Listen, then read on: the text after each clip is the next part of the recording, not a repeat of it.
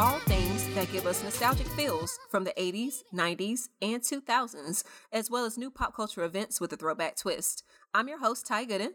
Hello, world. This is your girl, Christina. And we are back, guys. Whoop, Yay! It's been a while, but we're so excited to be back with you. And this season, we are taking a thematic approach to our episode topics. But before we get into explaining all of that, please make sure you're following us on all the socials. We are on Twitter and Instagram at Nostalgia Mix Pod. And you can also keep the conversation going with us with the hashtag Nostalgia Mix Pod if you have reactions to what we're saying or any additional thoughts of your own. Please make sure you subscribe to us on iTunes, Google Play, and Spotify, and rate our podcast. And we can also be found on Podbean. So, Christina, what were you up to during our slightly extended break? Working, pretty much. Pretty much my life is just working all the time. It feels like so tired of working. If somebody, wants to sponsor me for 6 months so I don't have to work for a while, that'd be great. Because I don't want to do this anymore. Oh my God, I wish. Wouldn't that be awesome? Like, I wish there was just, if you could just get a deposit in your account with like what you would typically make in a year. Imagine being able to imagine being able to just take off a whole year and have all your expenses and stuff paid for, like all your expenses, all your extras and stuff paid for, and just be able to do the things you want to do. So awesome. We talked about me working at a movie theater. I had a group of this family come up, and the mom just looked like she was having one of those days where she was like, I just want to go away and disappear from all of these kids. Mm-hmm. And I know that feeling very well. And she said something to me, and I was like, yeah, adulting sucks. I guess she had like 4 or 5 kids with her. I don't know. I don't think all of them were hers, but like friends of her kids and stuff like that, and they were coming to see something, and it was funny.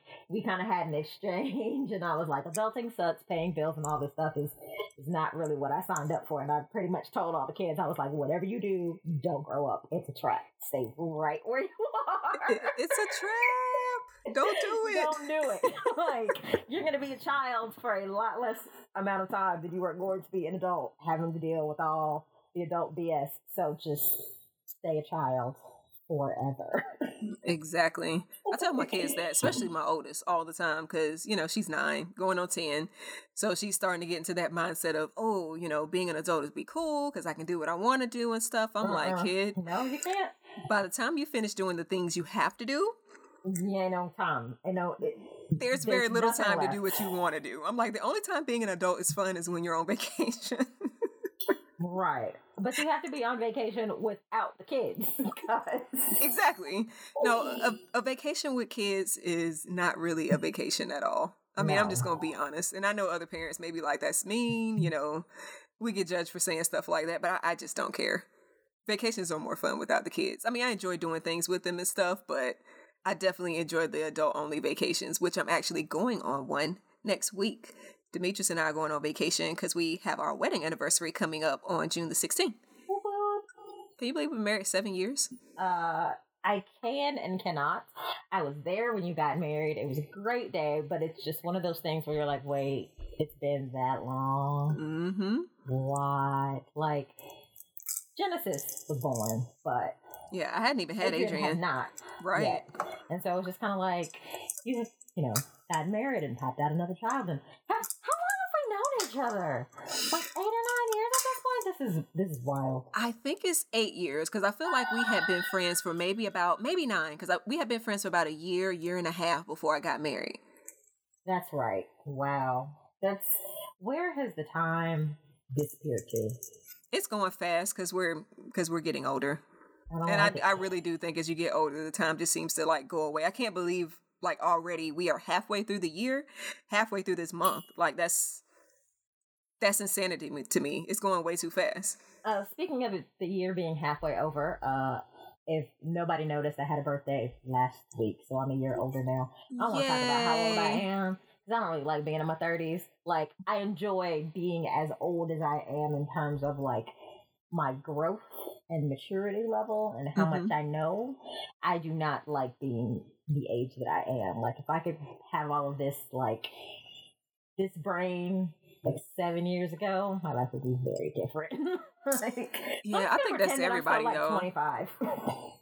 Yeah, that's everybody though. I mean, if you knew what you knew now at, say 22, 23 years old, I mean, you could be pretty much unstoppable. But either way, we wished you a happy birthday on Twitter, but happy belated birthday to all those people that are listening. They're wishing you a happy belated birthday. Mm-hmm. Let's see, what did I do? I did a lot of stuff. Right after we wrapped up near the end of April, I went to Tampa to a leadership conference. And that was really cool. Didn't get a chance to really explore and get around Tampa that much. Like, that's the sucky thing about going to a conference. Again, adulting. You're stuck in, like, meetings and stuff like that all day long. So by the time you get out and, like, go get something to eat and everything, like, you're pretty much wiped for the day. But we did have one day to go down there and explore and everything. And that was right when Endgame came out. So we went and saw Endgame at a movie theater down there. So good. I know. It was a really, really cool movie theater, too. Like, it had this real, like, throwback vaudevillian type architecture and stuff to it. I had never been to a theater like that before. I mean, of course, once you got inside the theater, everything is nice and modernized and stuff, but the outside lobby and waiting area was really different. So I was kind of digging that, but enjoyed Tampa. That was cool. And then in May is always busy around my house. We had a good Mother's Day. Everybody hooked it up, cooked for me. Husband did a lot of cool stuff on the grill and everything. So that was awesome. I live near the beach, as you guys already know. So the weekend of Memorial Day, we went out and partied at the beach. And that was really cool because they do a weekly Sunday series out there called Groovin' by the Bay.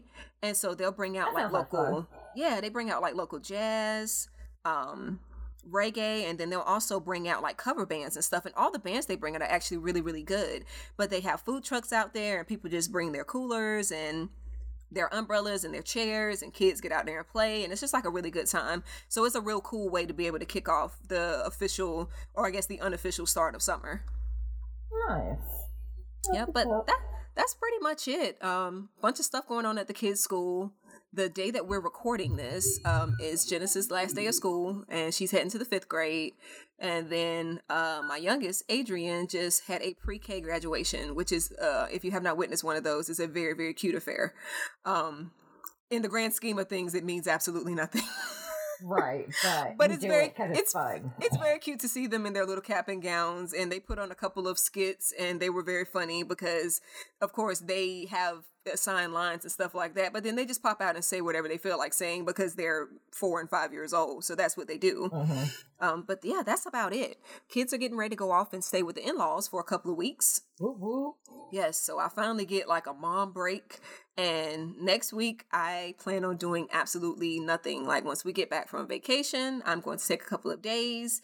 I have like a TV watch list that I'm going to go over. I don't plan on changing out of my pajamas. It's going to be awesome. Isn't that the best? It is. Not changing out of your pajamas is like one of life's simple pleasures as an adult. It really is. It is highly underrated. Like, super underrated. But yeah, that was about... Yeah. Girl, listen. But that was about it for me. That's about all I had going on. But either way, both of us are like super excited to be back. I personally think, I don't know if Christina feels the same way, I think this season may be our best season to come for so many reasons. And the first one is, if you guys follow us on Twitter, you already know that we are going to be live tweeting season 2 of the amazing FX series Pose. I love that show so much. It's so good. Billy Porter every single award. All of them given to him now, please. Because that man right there is just phenomenal. Breathtaking. Like, every time he's on the screen, it's just, you're like mesmerized by he's just got one of those captivating, mesmerizing presences that you can't ignore it. Like, every time he's on screen, you're just drawn into him. Mm-hmm. You know, they recently did like an actors roundtable for, either Variety or The Hollywood Reporter. It's one of them. Hollywood Reporter. Oh, for ones.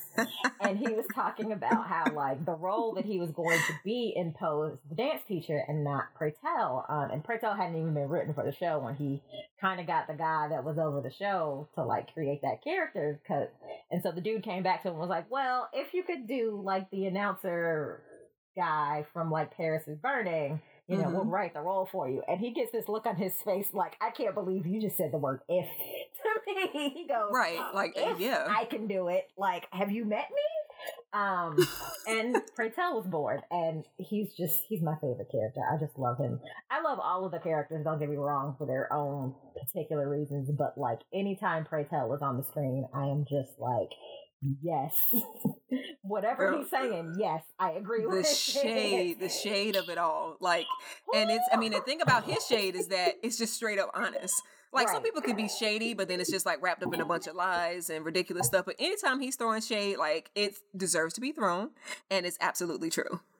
Ooh, this last episode be killing me. And that interview that he did too with the Hollywood Reporter, like that round table, I very much so enjoyed when he was talking about how so many straight actors take up space from actors that are gay or queer or whatever. And there was like Richard Madden and a couple of other actors that were squirming in their seats because they are definitely straight and they definitely have played gay characters. And he was like, oh, you know, well, thank you so much for us being graced by your straight presence. I fell out.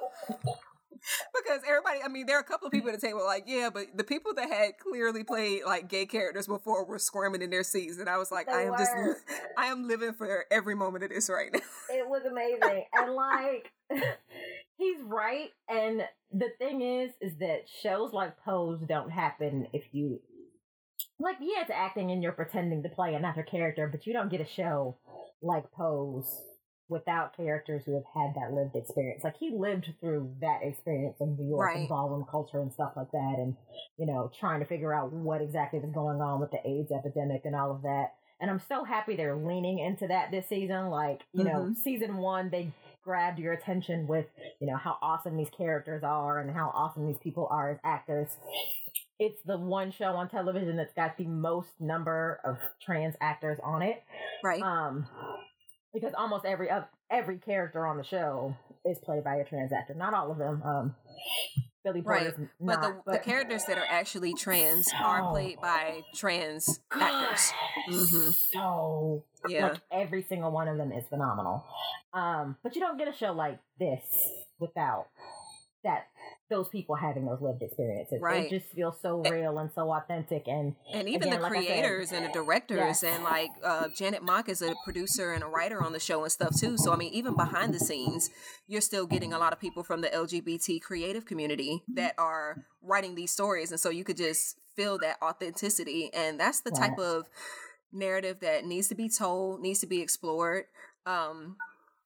We're into it, of course. You know, it's got kind of that nostalgic tie in it when you're thinking about like the music and the fashion and stuff like that that's involved. But it's also taking away some of that rose-colored lens of the time and really telling a deeper story about what it was like for the LGBT community then and the struggles and stuff that they went to, and, you know, kind of how AIDS and HIV tied into that entire narrative. And, you know, I guess we better back up for a second, because I know that there are some listeners that don't live in the US and may not be familiar with the series.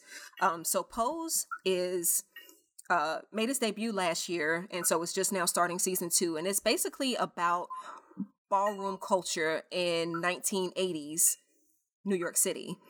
And so ball culture, basically they, you know, the LGBT community, you know, trans women, trans men, gay and lesbian people of color would come together in this one space, and they get to vogue and they get to put on high fashion and they compete in these different categories and they win trophies and everything like that. And so it's just this beautiful sacred space that they created for themselves in a world where they're often ostracized and put to the side and told that they don't matter. It's a space where they matter and they love and support and cheer on and uplift each other or whatever. Exactly. And so the main character in the show, I guess Blanca would be the main character. Yeah. Yeah, so the main character in the show, Blanca, is a trans woman, and she is a part of what they call a house, which is basically like a makeshift family. So it'll be a bunch of different people that live in a home together. They not only compete together in the ballroom, but they also, eat together and just have that family community that a lot of them didn't have because maybe they were rejected by their family because of their sexuality or whatever. Right. And so Blanca finds out that she has HIV, and that just kind of galvanizes her to leave the house that she's in to form her own house and to really pay forward the kindness that she had been shown and some of the kindness that she never received to a bunch of young up and coming, people that are very talented. So she's got this one guy who was, kicked out by his parents because he was gay, but he's this really talented dancer. And, she picks up a couple of young boys from off the street. And then there's another girl that was in the same house that she was in that comes over and joins her house as well. And it's super heartfelt. Like I said, the music is phenomenal. The fashion is phenomenal. It's this window into this world that so many people really have no idea about. It's a completely different experience for us, of course, because again, we are younger than these characters. When a lot of these events and stuff are taking place, we were toddlers, during that time. And so we're getting a chance to look at it from a completely different perspective. But then it also talks about a lot of serious issues. So there's the, HIV and AIDS epidemic and kind of some of the misinformation and stigmas and stuff that were associated then. And they talk about how that affected the community and what it's like to bury so many people that you love, and kind of how the characters are reacting to the lack of, the lack of care and the lack of awareness for people, from people outside of their community in terms of AIDS and HIV. It's just, there's so many different things going on, and it kind of dives a bit into sex work as well, because a lot of trans women could not find jobs because people wouldn't want to hire them if they didn't quote unquote look like they passed. So a lot of them ended up getting involved in sex work. And so kind of some of the highs and lows and dangers of being involved in that world. But it's a really good, solid series. It's easily one of my favorite things I've seen in the past, I don't know, probably 5 or 6 years, to be honest. Yeah, it's definitely one of my favorite shows. We were kind of talking before we started recording. There's just been so much phenomenal television this year. It's crazy. I know Pose is going to be up there for me, even though we're on just the first episode. Did the first season of Pose end this year? Was that this year or did it? It ended last year. Yeah. Okay. I know Pose is definitely going to be up there with things that are great this year. Like Good Omens is great, and I was talking about Chernobyl, how horrifying it is, but also great television. And Pose is definitely up there with how real and authentic it feels, and it just, there's a lot of kind of like bubblegum TV that's just there to make you, laugh or keep you entertained. And, Pose is definitely entertaining, but you really feel for these people and the things that they have to go through on a daily basis. You were talking about the AIDS epidemic and, passing as to whether or not you look feminine or womanly enough to pass as an actual woman. I guess that's terrible terminology, but you know what I mean. Or just like deciding whether or not you want to transition and how much that costs, not only actual money versus like, how it makes you feel. Right. And the different levels of transitioning too. I mean, and I think a lot of people, and Janet Mock has talked about this before. She actually did a really good Super Soul Sunday with Oprah talking about the spectrum of that. So for some trans women, their journey involves them going through surgical procedures and stuff like that. But for other trans women, they're fine with not having the surgical procedures. Right. And a lot of people don't really get and understand that. And again, that's something that they kind of touch on in the show with one particular character. And, she goes through this surgical procedure and stuff, and she finds that people react and treat her differently. And a person that she was in a relationship with didn't want to be in a relationship with her anymore. Right. Because she had gender reassignment surgery or whatever. And so it's just, it's a lot. It's so much that goes on there. So many great themes and stuff to talk about. The Twitter page is phenomenal because they really back up a lot of the things that happen on the show. Because like this season, I think it's such a great idea that we're deciding to do this live tweet and join in on the live tweet because there are so many different educational things that are happening that we can also pass on to our listeners. Like last night's episode, which I did the live tweeting for last night, and Christina and I'll be alternating each week. But last night's episode introduced ACT UP, which is a real organization that actually fights for and advocates for people who have been affected by the HIV and AIDS epidemic. And that organization was formed in New York City around this time. And then they also talked about Hart Island last night, which is also a real place where people who are, homeless or unidentified, or people who don't have family to bury them, are buried in mass and sometimes unmarked graves. That was horrifying to watch. Like, it really was heartbreaking. I'm very tired of us not treating people that are different from us. Right. Like they are not human. I said that wrong. I'm tired of people that are different from other people being treated like subhuman just because they are different. It doesn't make sense to me. Right. I understand that people do it and it's a thing that happens, but to see all of those pine boxes and the only thing identifying them is a number that was spray painted on the pine box, but like it's 50, 60 pine boxes just stacked on top of each other in a hole and then buried over. It's just like... And that's the thing. That's real. What? Like, one of the producers on the show, the co-creator of the show, and one of the producers on the show actually said that his brother is buried there. So, I mean, that's a real thing. And when they, there was one part of the episode last night, sorry guys, we're kind of getting into spoilers, so hopefully you've seen it. But in the episode last night, when Praytel and Blanca go out to visit one of Praytel's, I believe it was ex-boyfriend, right? Mm-hmm. Or one of his exes, somebody he was in a relationship with at some point in time. But when they go out there, they were like, oh, well, the bodies that come in, the people that, succumb to HIV or AIDS-related illnesses, they're buried in a separate area because we don't want to catch that. Like, and so the fact that people actually thought that they could catch AIDS or HIV from a corpse is just mind blowing. But again, there's a New York Times article that I read out there that kind of really goes through that whole history without us getting too deep into it, because that's not the scope of the podcast today. But I'm going to add that in the show notes so that way you guys can read about that. I think it's definitely worth every single person to be able to read that and to just see what happened and to see how that's this, again, this other dark shadow part of culture back then that just kind of went under the radar for most people, And we forget that it exists because, I mean, like, this season starts in the early 1990s, which, for us, we were like 3, 4. Right. Yeah. 5, 90. Maybe.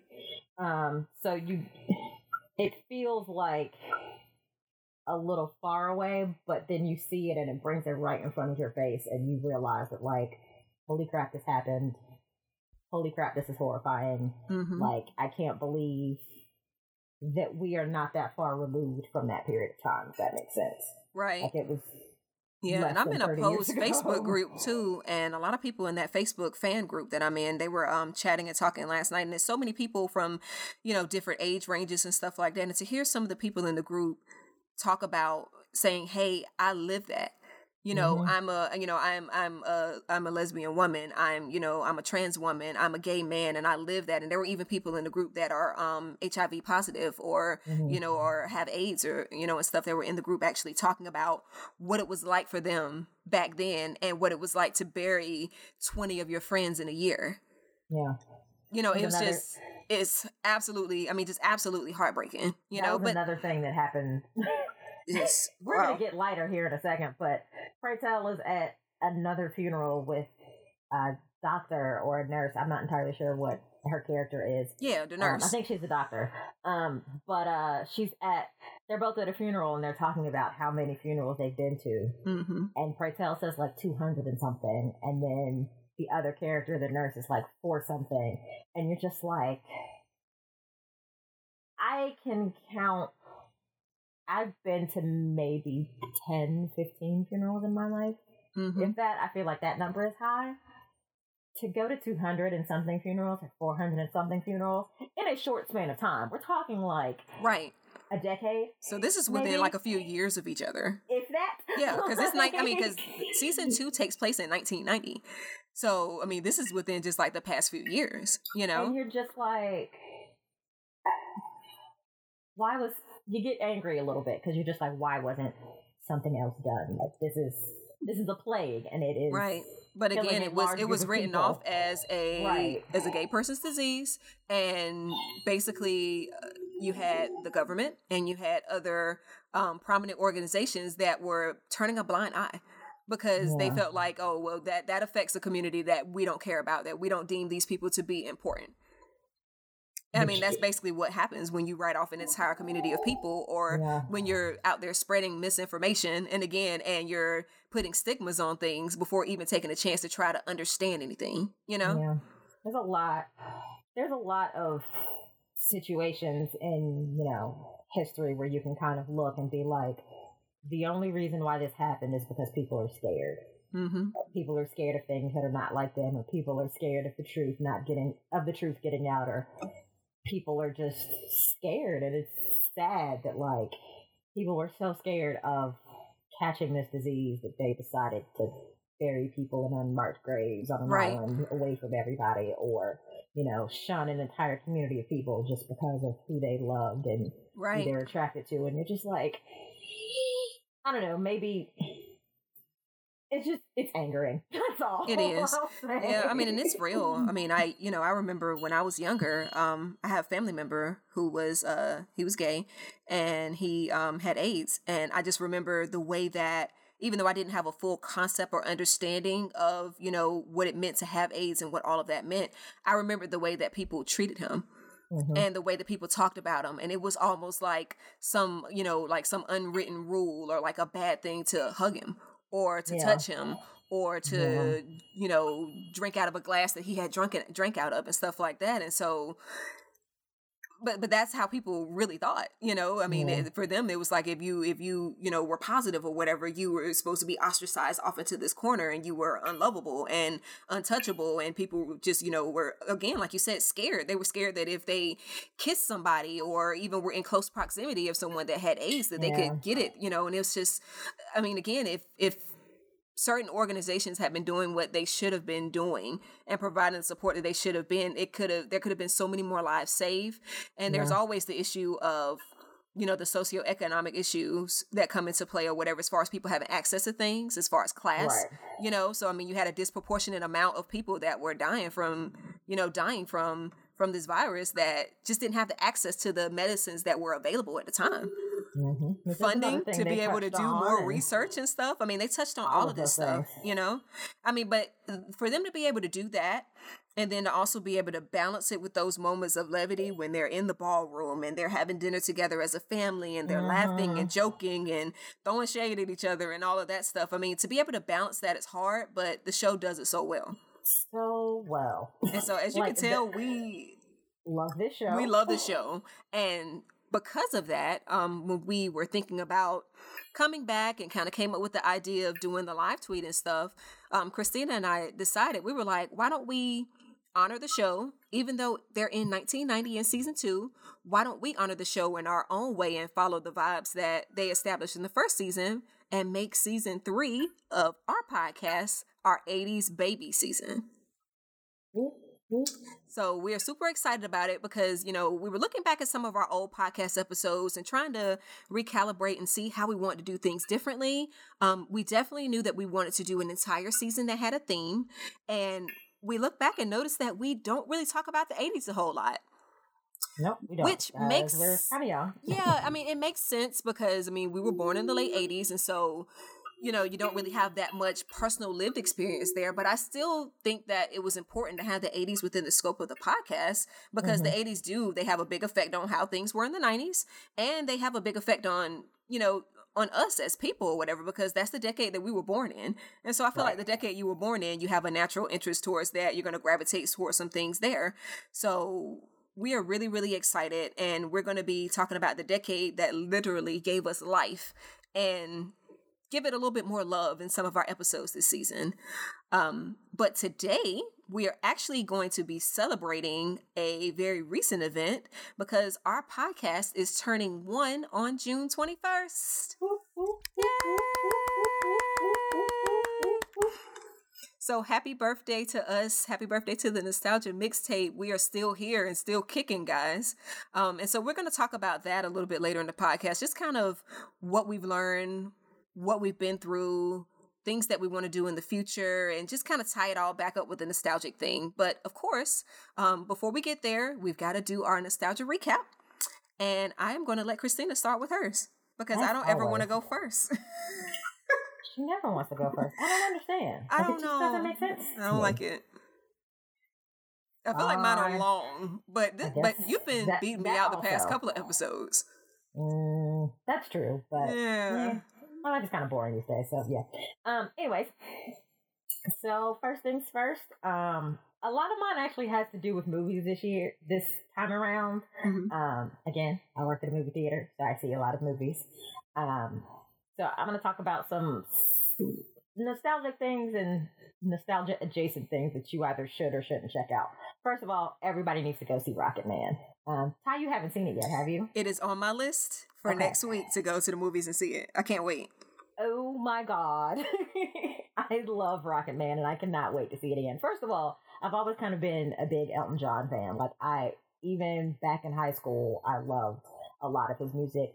My family's musical taste is very diverse, and so I kind of got Elton John's music from my mother. I remember she used to have this Elton John live CD. It was a performance he did in New York, I think. And like I would play that CD out all the time because I just loved all the songs that were on it. And then, through life, just kind of digging a little deeper into who Elton John was and everything. And so he's got a movie out now about his life called Rocket Man. It stars Taron Egerton as Elton John, who also does all of the Elton John singing on the soundtrack, which apparently was a thing that Elton was very adamant about, if he wanted somebody to be able to sing on the soundtrack. And I don't know if you've heard Taron sing, but he's amazing. I have not heard Taron sing, but I do like him as an actor, though. Well, so he sang in, you remember that animated movie Sing that came out like 4 or 5 years ago? Which character was he? He's the gorilla. Really? Yes. I did not know that. Yeah, so he's the gorilla. And okay, I have heard him sing then. He does sing an Elton John song in that movie because he sings I'm Still Standing at the end of it. Spoiler alert. Yeah, so I have heard him sing that. I have heard him sing. Okay. So that's him. And he did a phenomenal job in that, and he did a phenomenal job in this. It's a different take on a musical. I use Bohemian Rhapsody to kind of like compare and contrast, because to me, Bohemian Rhapsody is not a musical. It's a movie about a band. So there's going to be music in it, but it's not an actual musical. This is definitely a musical in the sense of there are people that like, they're having a conversation and all of a sudden they burst into song and you're like, oh, okay. Okay, this is weird. And another thing, I had somebody mention it to me. I am not all the way familiar about what Elton John songs came out when. And so the songs are out of order in terms of like when they were released as singles, I guess. But the songs correspond to what is going on in the movie at the time, or what's going on in Elton's life at the time. But that makes sense though. I mean, because it's like a better flow, you know? Exactly. And so the movie starts with like Elton coming out, Taron is Elton coming out, and like this, the demon bat thing that's orange and yellow and all the other stuff. And you find out that he's going to rehab. Like that's the opening scene, as he ends up in a meeting. And he kind of tells his life story in this meeting. And so he comes back to the meeting part every now and again, but it goes through the story of him and his dad and his mom and how they didn't have a great relationship. And you go through Elton John, realizing that he kind of always knew he was gay, but like admitting that he's gay and having a relationship with a man, and then getting married to a woman that didn't last very long. And surprise. Right. The guy that plays Robb Stark in Game of Thrones, Richard Madden, is in it. Yeah. He plays Elton's manager / first boyfriend / first male lover in the movie, and he just looks charming and adorable the entire movie. You start to hate him later, but he is so fine. Watch the movie. Like Richard Madden is just. I am going to stop myself from going down a Richard Madden rabbit hole, because I really want to talk about Richard Madden and the gray streak that he's got going on in his hair that I just want to pet. And he's got this tone and his. I'm going down the rabbit hole, and he's got like this really, really sexy, deep voice that I could literally sit here and listen to him talk the phone book. and I will be happy for the rest of my life. I may have to go see Rocket Man twice. I'll tell you something off mic about Rocket Man, but it's a great movie. It's also a movie built on friendship because on top of the story of, Elton digging into excess and drugs and alcohol and addiction and stuff like that, and on top of, him having his first relationship with a male, apparently it's the first movie with like a gay sex scene in it, which is done very tastefully, but if you don't like those type of things, you're weird because that's whatever. But it's not gratuitous or anything like that. It fits within the movie. Right. But it's a story about friendship because Elton meets his longtime writing partner, Bernie Taupin, in the movie. And so you kind of see Bernie coming back and forth through the movie, kind of trying to rein him in from all the life of excess and all that stuff, and just kind of being there to support him through certain things. And so it's really like their first meeting, they just kind of click. And you can see in that scene that like they're going to be best friends forever. And they're still great friends now. They say that they've never gotten into a fight in 50 years, which I can totally believe because I have friends like that where I've been friends with them for a very long time and we just kind of clicked. Me and Ty just kind of clicked. Yeah. You just get it and you realize that like this makes sense and that's it. We haven't ever gotten into a fight. No, we haven't. That's what I'm saying is that like we've never done that because there's really no need. Like you are you and I am me and right. It fits. And if you're irritated, I just leave you alone. Right. Like just come back later. We don't do that thing. It's like that with my best friend Karina as well. And to a point where like we just we met, we clicked. That was all she wrote. And she's my person. Like she's my best friend forever. And so I totally got that in the movie of like just meeting somebody and immediately being like, you are going to be my friend for the rest of my life. So it's just a really, really, really good movie. It's like a high fantasy thing. So there's, him in the ridiculous outfits and, you see his performance in Dodger Stadium where he is literally like he overdoses the night before the concert and gets rushed to the hospital to get his stomach pumped and then is on stage at Dodger Stadium the next night. Oh my gosh. Like nothing happened. And that actually is what happened in Elton's life. He overdosed one day and was on stage the next day for the biggest concert of his life at the time. Yeesh.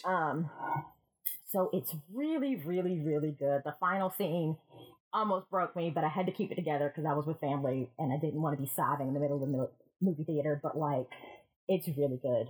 Go see it. Yay. You're gonna love it. And the music is fabulous. Like, it's Elton John's music.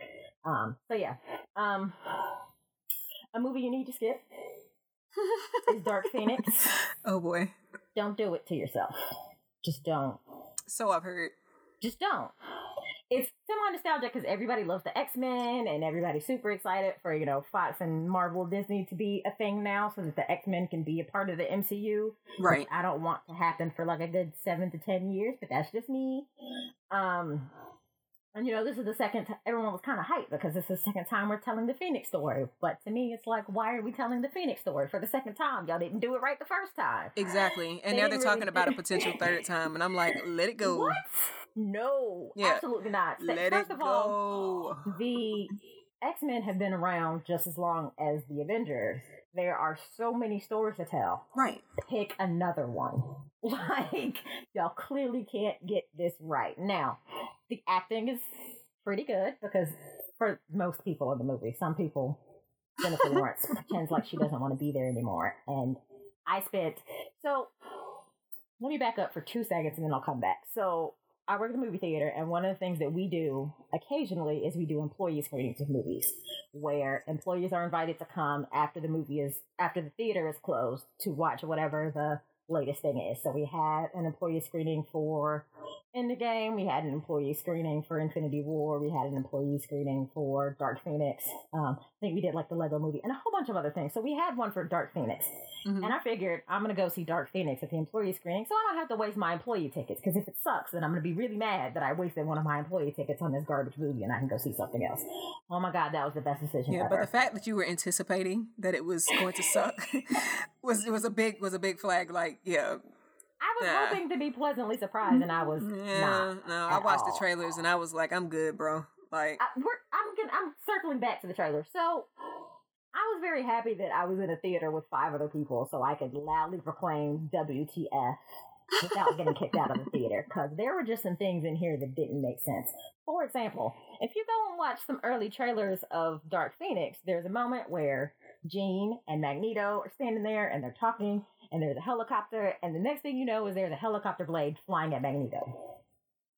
Magneto, the guy that controls metal, is dodging a helicopter blade. But why does Magneto have to dodge a helicopter blade? He's Magneto. Right. If he has, like, the brain power to realize it's coming at him and to move, he can just move it out of his way. Right. Like he doesn't have to move out of its way. That's a thing that he can do. He can just be like, no, stop moving. And of course they left that in the movie. Jennifer Lawrence plays Mystique.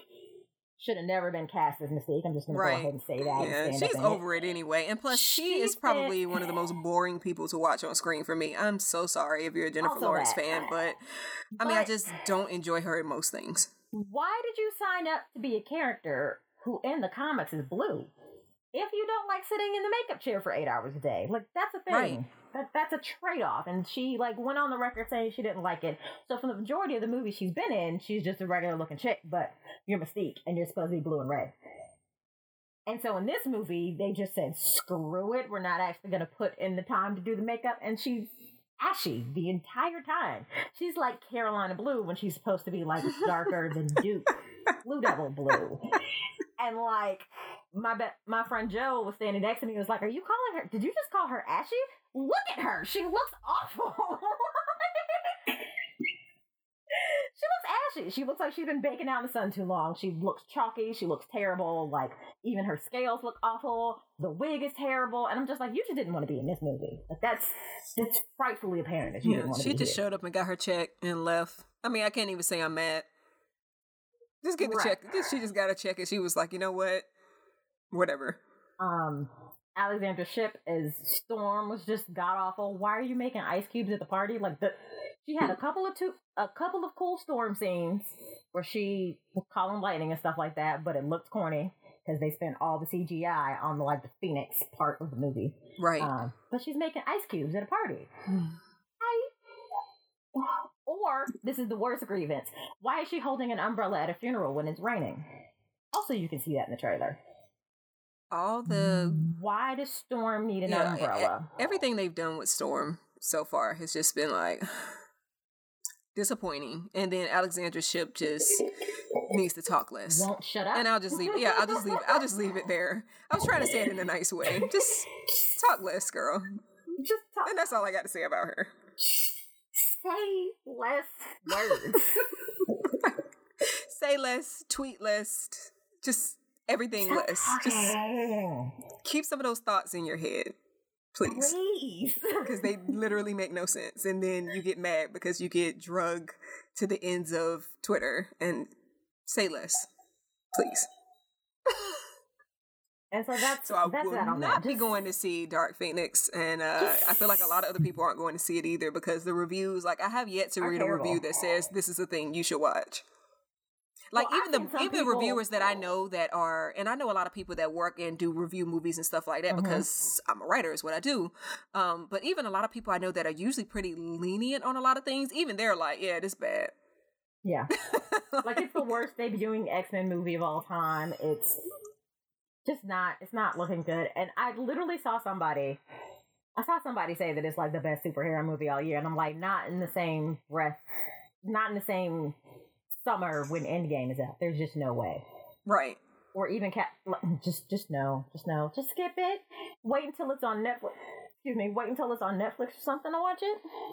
I didn't think it could get worse than Apocalypse because Apocalypse was trash too and was like an hour and 15 minutes too long.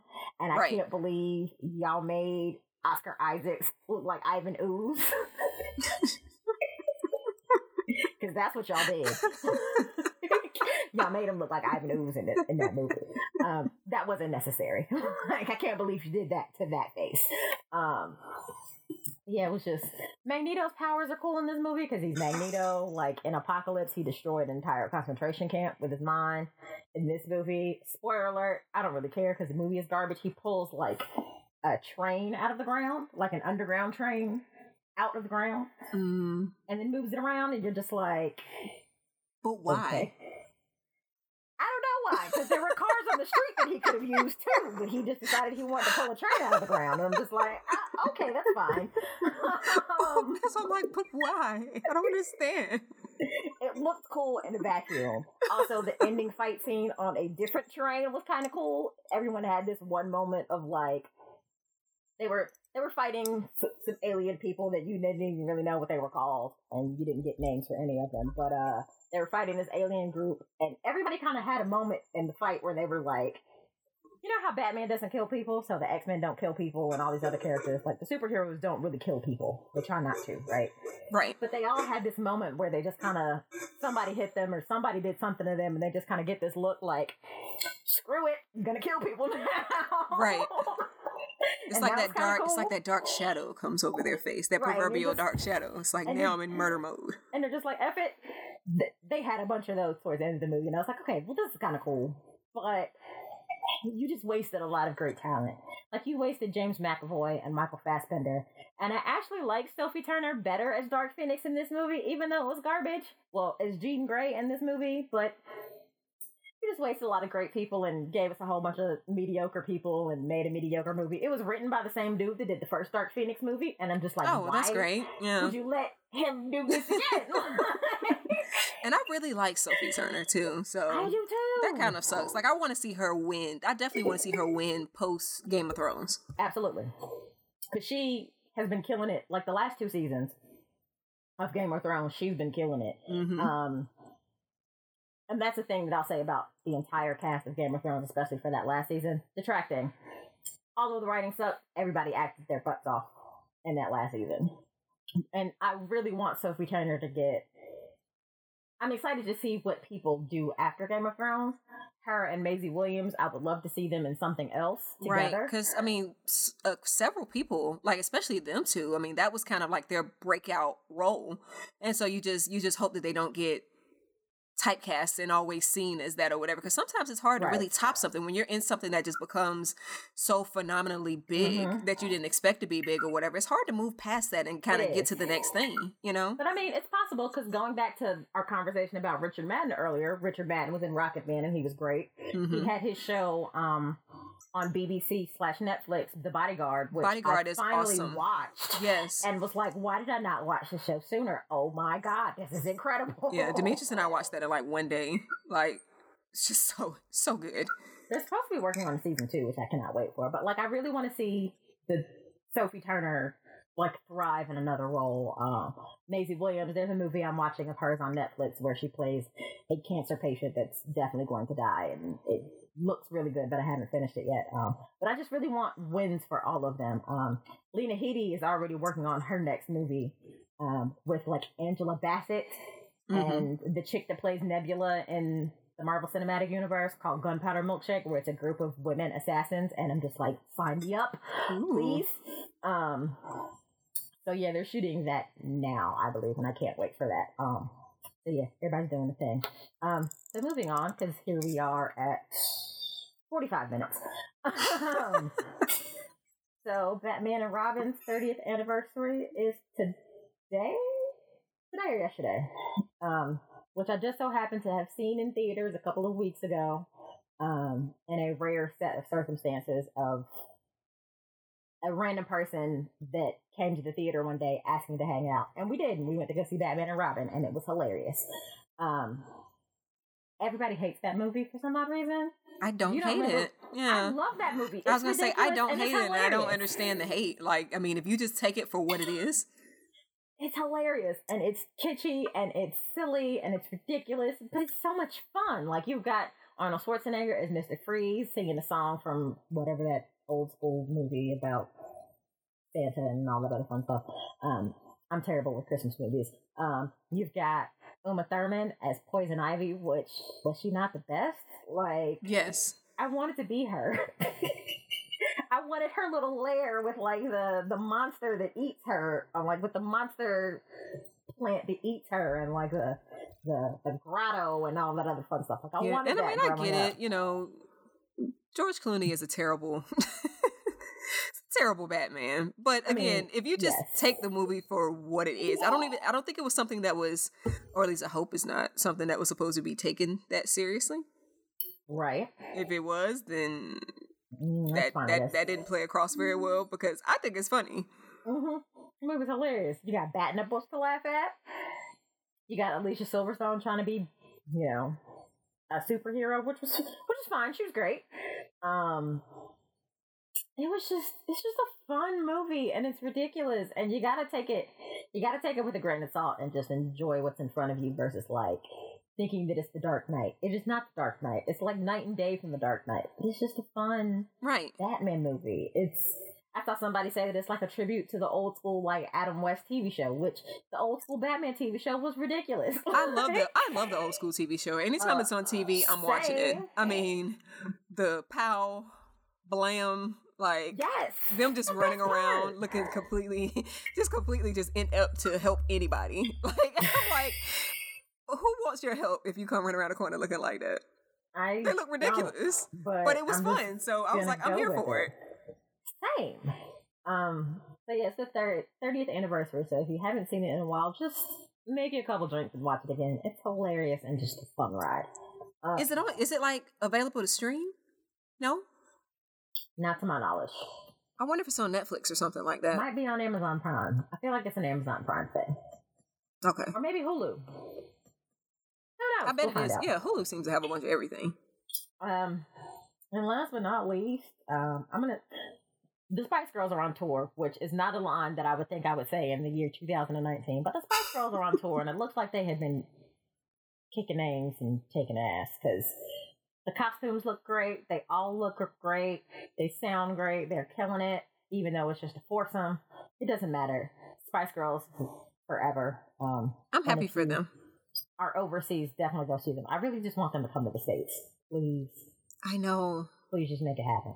Because I ain't got no money to be going over there. I ain't going to even lie. I wanted to, but the pockets are not deep enough yet. Right. Last but certainly not least, and probably most important, the Boondocks are coming back. Yes. Nobody knows what the Boondocks are. The Boondocks started off as a comic strip about these two little boys, Huey and Riley. And one of them is like super deep and woke. And the other one is a hot mess. And all the hijinks they get into. And so in 2005, there was an Adult Swim animated series called The Boondocks with the same characters. The two boys were voiced by Regina King. The granddad was voiced by John Witherspoon, who we all know and love. And it's basically like the hijinks that they got into. At one point, Riley was trying to go to the R. Kelly trial, which chaos ensued. There was an episode where their Uncle Tom, his actual name is Uncle Tom, recreated an Usher music video in the street because his wife left him.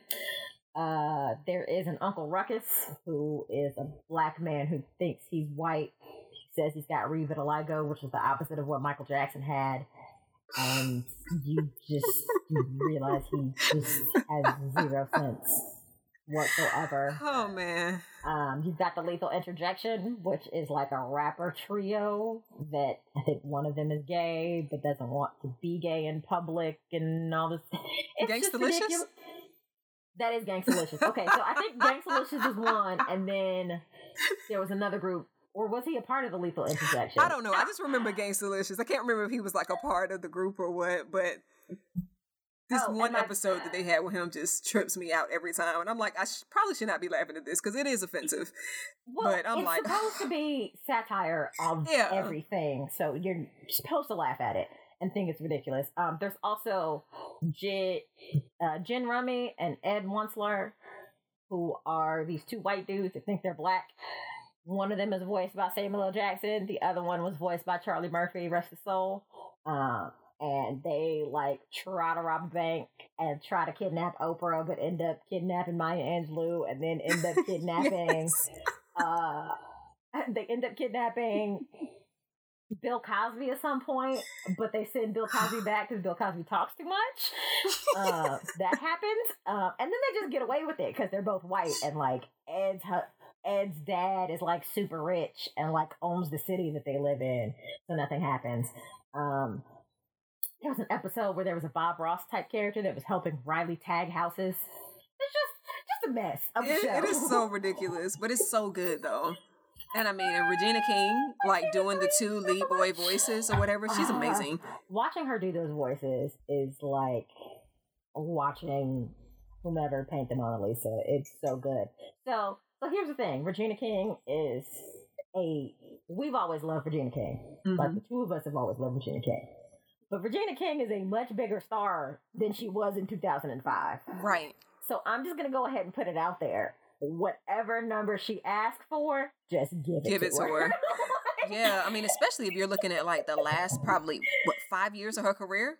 Right. All the awards that she's won, and she was in 7 Pounds, and she's done so many things and gotten so much. She's finally gotten the recognition that she should, that she really deserves in the past few years. So I know that price point to get her on has gone up, and really, she's the only person that could do either one of those characters justice. Like, she's got an Oscar now, too, right? Like, I think that's one of the things she's got. I think so. She's won so much stuff. I can't. It's hard to even keep up. Yeah.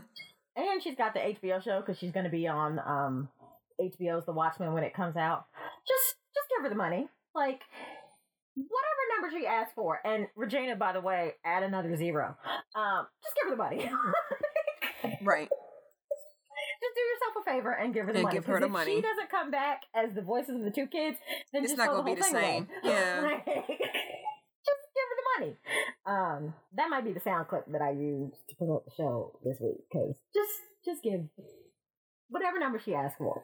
Just give it to her. She's gonna earn it back for you. Just give it to her. So that's all I got. That's my line this week. Is just give her the money. Okay, what do I have?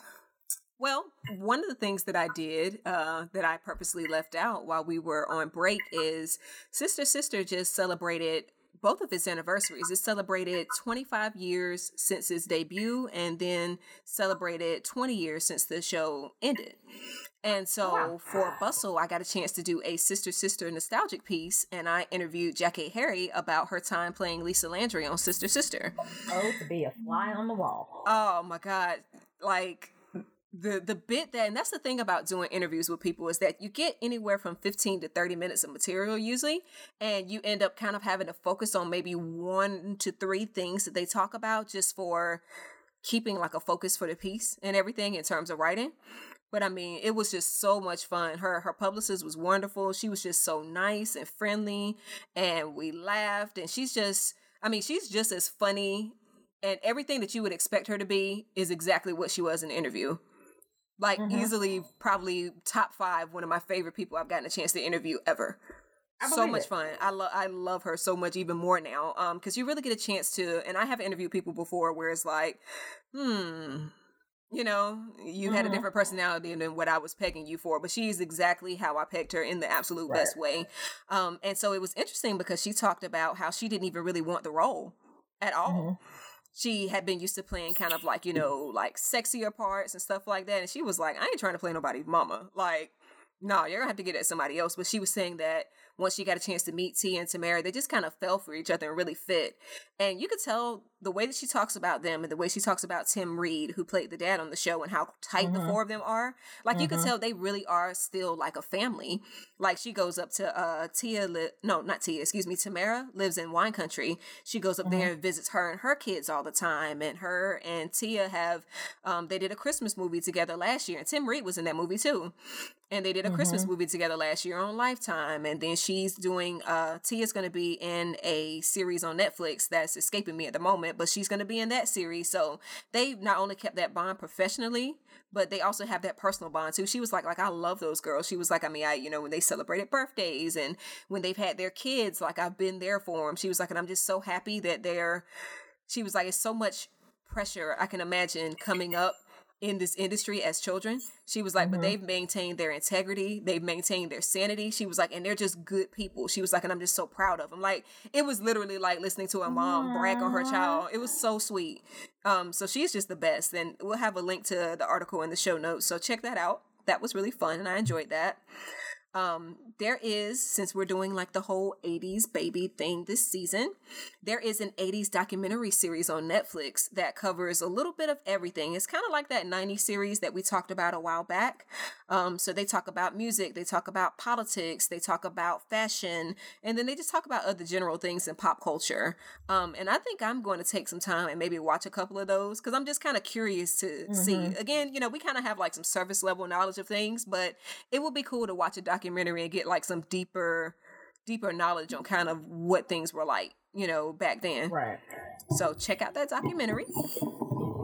And then I actually, one of my Facebook friends posted that Sandra Bullock and John Legend are producing an 80s dramedy series about her time in college.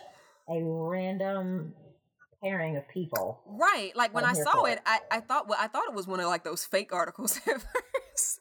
And I clicked on it and I'm like, no, this is actual real news. And it's really interesting for several reasons. First, Sandra Bullock went to East Carolina University, which is located in Greenville, North Carolina. So that's kind of a mini tie for Christina and I because both of us are from North Carolina. And my sister actually went to East Carolina. She was not there in the 80s when Sandra Bullock was there. She's only 6 years older than we are. So, she came sometime afterwards. But Sandra was there. I don't think she graduated, but I know that she majored in drama while she was there. So it's kind of cool that she's become like this big, actress and everything because, a lot of other people that went to school and trained in that field, they went to your Harvards and your Yales and stuff like that. So it's and stuff like that. Right. So it's dope that she got like that big success out of that and that she's actually going to be making a dramedy about ECU, as we know it or whatever. So I want to know how much she's going to incorporate, how much of the school's going to be incorporated in there. Like, I'm curious to see what it's going to be like. And, John Legend, I'm not really sure what's going on there, how he's in there. I mean, if he's going to like have something to do with maybe like the, the musical score and stuff, I'm assuming, because he's brilliant in that sense, but it's an odd pairing, but I like both of them a lot. So I feel like it's a thing that I should be watching. Well, I will be tuning in myself. Yeah. And I mean, so far the details are like, I think it's just kind of in the works right now. So there's like no network details or anything like that out there. But I guess as I found out more information, if it's on Twitter, we'll be tweeting it out and just kind of letting you know as we find out more information about it. Yep. And then my last one, I'm short today, is that All That is coming back on June the 15th. Yay! I really need them to not change the theme song though. Kenan and Kel mentioned in the interview that they wanted to try to keep the theme song, but that then they didn't really confirm it. I guess maybe they couldn't at that time. So it'll be interesting to see if they've still got the theme song because why fix something that's absolutely perfect? And I think that'll be a good way to kind of tie it back to the original series too. Exactly, and the song is still dope. So right, just keep it the way it is. Yep. And so for those who don't know, All That was a sketch comedy series that came on Nickelodeon, which is, as everybody knows, a huge network for children in some teen programming. That came on back during the 90s. So it was kind of like a kid's version of In Living Color, if you think about it in that sense. In Living Color, Saturday Night Live, same vibe there. Yeah. So kind of along that same ilk. But either way, it launched the careers of like several people. So you had like Kenan, that's where he got his start at. Kel got his start there. Like, I mean, really the big part. I know they did some acting and Kel was actually in theater as a kid before then, but this was like their first time really being on TV and them kind of becoming prominent.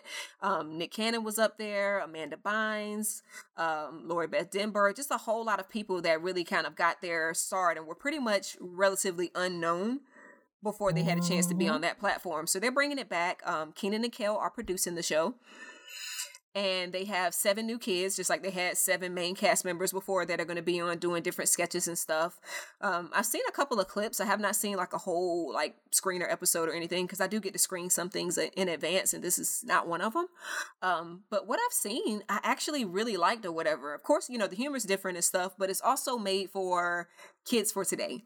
Right. So, I mean, they're going to include things in their sketches that they wouldn't have included, back when we were. There were, people were not walking around with cell phones like frequently like they do now and, social media and stuff like that. So I'm sure they'll tie all of that into the narrative.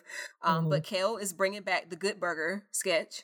Welcome to Good Burger, home of the Good Burger. Can I take your order? And he still looks the same too. Like it's so weird to see him back in that costume because I'm like, dude, you literally have not aged at all. It's crazy. He looks exactly the same. Lori Beth Denberg is going to be in the premiere. I don't know if she's going to be in multiple episodes, but I know that the premiere she's going to be in there doing the Loud Librarian sketch. I loved her. And she looks one good, of my favorites. and she's so funny and stuff like that. Like, she hadn't missed a beat. And it's going to be really good to see her, too, because I think after all that, she really kind of just stepped away from the industry. And I don't know, exactly what she did or, and everything kind of in that between time. But I know that she really didn't continue on with her career kind of like Kenan and Kel and some of the other folks did. And what else? I don't know if Kenan's going to appear in any of the sketches or not. Kenan is just, when we were talking about this, off mic before we started recording, Kenan's just so busy. Like, I'm just surprised that he's even have the time. Right. I'm surprised he even has time to produce or do anything on the show at all because he has an NBC series coming out this fall. He's on Saturday Night Live. He's producing this show. And I think he's going to be like a guest of like some a host, on some like competition show or something. Please tell me it's The Masked Singer because literally the best episodes. So the entire season of The Masked Singer was dope, but like the best episodes from a judge perspective was like the later episodes when he was on. Because like the judges were going back and forth and making terrible predictions about who each person was. And Kenan got on that stage and was like, that right there is Gladys Knight. And just kind of shut up. And they were like, are you for... And everyone was like, no, that can't be Gladys Knight. It's like, let me tell you something. I know what Gladys Knight's voice sounds like. And that's Gladys Knight. Right. And you said that too. You were like, oh, that's definitely Gladys Knight. It's like, I know what her voice sounds like. That's Gladys Knight right there. And I just loved him. So yes, bring him back to The Masked Singer, please, and thanks. That would be dope. And you know what? I'm actually really stoked about, even though, I know it's still on Nickelodeon and everything, I'm really stoked about Kel getting a chance to be an executive producer too. He's kind of stayed in that Nickelodeon role, like in that Nickelodeon world, because he was on Game Shakers, which is a show that he was playing somebody's dad that was a rapper. And that show was on for like 3 or 4 years. It just wrapped up. Like the very last season just aired last week or something like that. So it's a nice way for him to segue kind of into his next thing or whatever. And I'd like to see him do more stuff like Kenan's been doing, kind of getting a chance to step outside of that Nickelodeon world. So I feel like this will be a chance to open up some additional doors for him too. Right. I cannot wait for all that. Like, I think this is the best way to do it. Like, have the people that were on it back in the day come back and help produce it. So they can kind of raise up a new cast of people and show them the ways that they should go and, keep them in line and make sure their careers, even after all that, this version of all that ends, like, so they can come up and still have the type of longevity that Kenan and Kel and Mary Beth. I mean, and what better examples are out there? I mean, I know we talk about how much we love them all the time, but honestly, I mean, the way that they've maintained their integrity and the way that they've been the type of comedians and stuff that they wanted to be. They didn't feel the pressure to have to, go off and try to be something that's not authentic to who they are. And you've never heard about them in any kind of like, weird scandals. They're not out here like, saying dumb things that don't make any sense. Like, they understand the art of talking less. Exactly. They come out, they talk about the things that they're doing. They talk about the family. Kel is a Christian. So, he talks about the Lord and stuff like that. And then he goes on about his business. He goes to the conventions. He posts goofy videos that everybody loves him for and everything. And Kenan's pretty low key. I feel like he's not really a social media type person. He's not. Yeah, so Kenan, he does Saturday Night Live and then he goes home and minds his business and stuff. And, he's married and got the kids and all that stuff. So I love them so much. Like, and I hope it's a successful venture for them. I just hope that everything that they do ever just turns out to be a success. Yeah, I pray that prayer for them as well. Like that. I'm going to be watching. Whatever it is that they do, I'm going to be watching. Exactly. So that's all that I've got. So for today's episode, 1 year anniversary, I'm so excited and I don't want to say surprised, but a little surprised. I'm like, yeah, like we made it and that was fast and we're still here and, keeping going and stuff. I feel like so many podcasts fall by the wayside pretty quickly. It's just like a landfill of like broken and abandoned podcasts out there or whatever. Absolutely. And, I think because so many people go into it and they don't really know what to expect. And it turns out to be way more work than people actually think that it is going to be. It turns out to be a lot more than what they bargained for. And so they usually go for it, 3 or 4 months. And then they're like, I'm done with this. Let's go do something else. So the fact that we made it a year and that we have, active and engaged listeners and stuff, and that our listenership is growing, that just makes me like, it's definitely my happy thing. It just fills me up with so much joy. And I mean, for everybody that's like ever listened or interacted with us on social media, shared a tweet, liked a tweet, voted on a poll that we've had out there, told anybody about us word of mouth, like, just thank you guys so much for subscribing, for rating us, and for doing all the wonderful things you do, for any of the emails that you send or anytime that we've interacted. We just really, really appreciate your support, and we just hope that we continue to get it in the future. What she said. Yep. Please share us with everybody so that our fan base can continue to grow. Absolutely.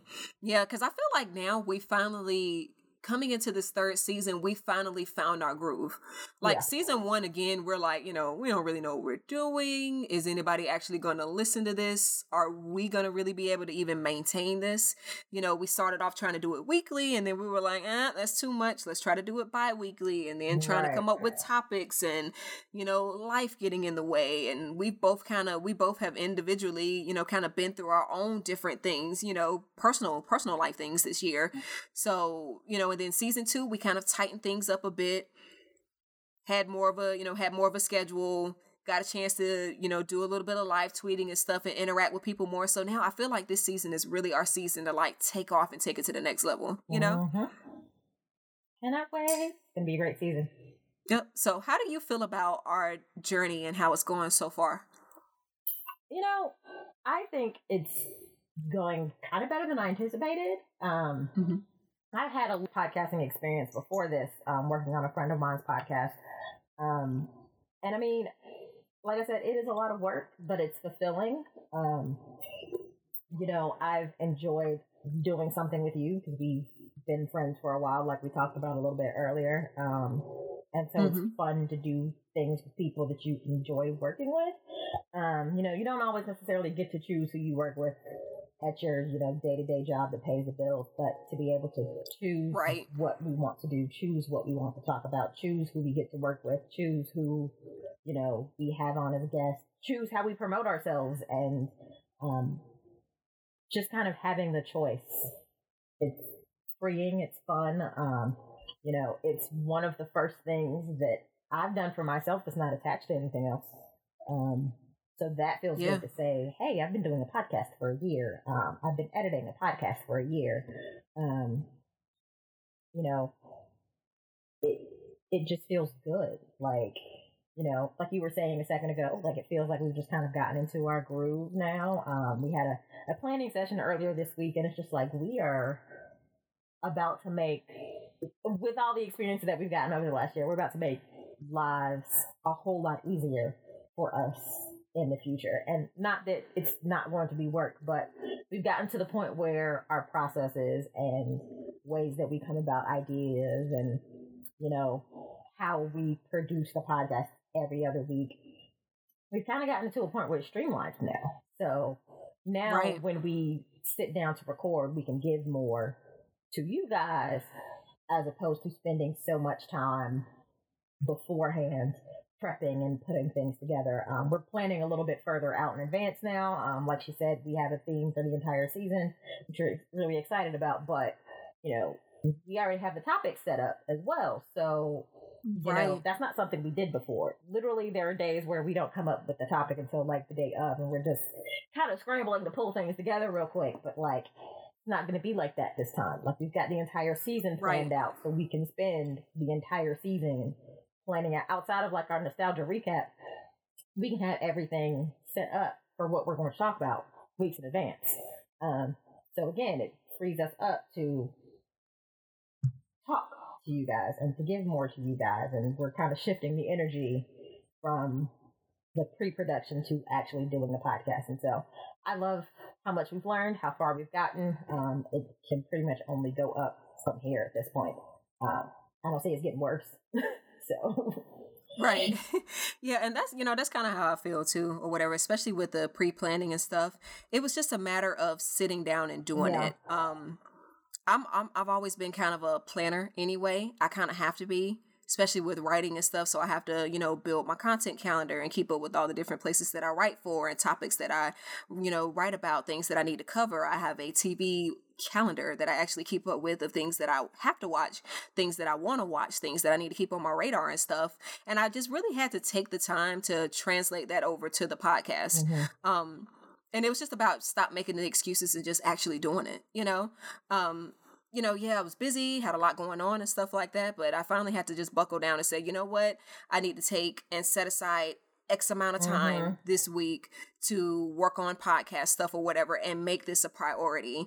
I want to make the social media part a priority and stuff. So, I mean, I think we've done really good so far, but there are just I'm always looking for the room of improvement. And there are so many things that I want to be better at this year. I just want us to be better at, building that social media presence and stuff like that. I want to be able to do more things like the Pose live tweet last night was so much fun. Yes. And, got a chance to interact with new people, gained a couple of new followers that I'm hoping will, check out the podcast and kind of grow our network and stuff like that. But even the things that I learned were great. And, I'd love to be able to host a live tweet one day or whatever. Maybe we're able to pull different things from, because there are so many things out there between all these streaming services that we could easily live tweet and talk about, and eventually being able to do a live episode. I have recorded a live podcast episode before. I didn't have any podcast experience personally before we did the Nostalgia Mixtape, but I've been a guest on a lot of podcasts. So I kind of understood how much work was going into it and everything, kind of from the jump. But even then, it's still a completely different ball game when you actually jump into it and start doing it yourself. And now I just feel like I've hit this creative stride with it, like kind of all of the jitters of, is this going to work? Or are we going to be able to survive this? Can we actually make this work? Is this a thing that actually people really want to listen to? Are kind of gone now. And so I feel like we've unleashed that freedom to be more creative, to put more into it. And we're not afraid of kind of, putting 1 foot halfway in just in case maybe, now like we can finally dive all the way in and really craft it and mold it into what we want it to be, into our ultimate vision for it, I'm so excited. Yep. So yeah, I mean, more engagement online, more interactive events, and I definitely want to do more guests. And that's actually an initiative that we have in the works for this season. We've got a episode that I think is going to be really awesome. That's going to bring in a wonderful and alternative perspective. I know you guys like to hear from us. If you didn't, you wouldn't be listening to the podcast. But it's also great to bring in people who have experienced things in different ways. One thing that I would really love to do this upcoming season, if anybody is active in current ball culture, and you don't have to be in New York City, anywhere, I would love for you to be able to come on just at the beginning of the podcast if you want to, and to talk about your experience there. If anybody, and I know some people that either they were or they are adjacent to people who were active in ball culture during the time frame of Pose.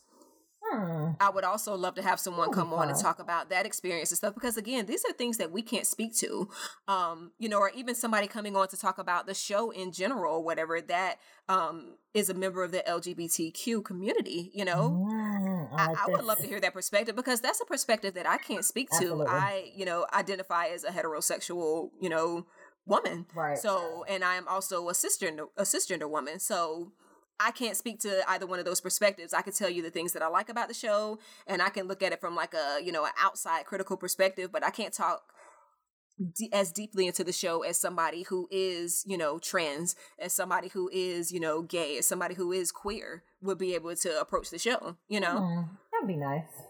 That'd be really dope. Yeah. Let's do that. Whoever, if you're listening to us, send us an email. Exactly. Send us an email, and we would absolutely love, or reach out to us on social media. We're on Twitter all the time. So just shoot us a DM and let us know.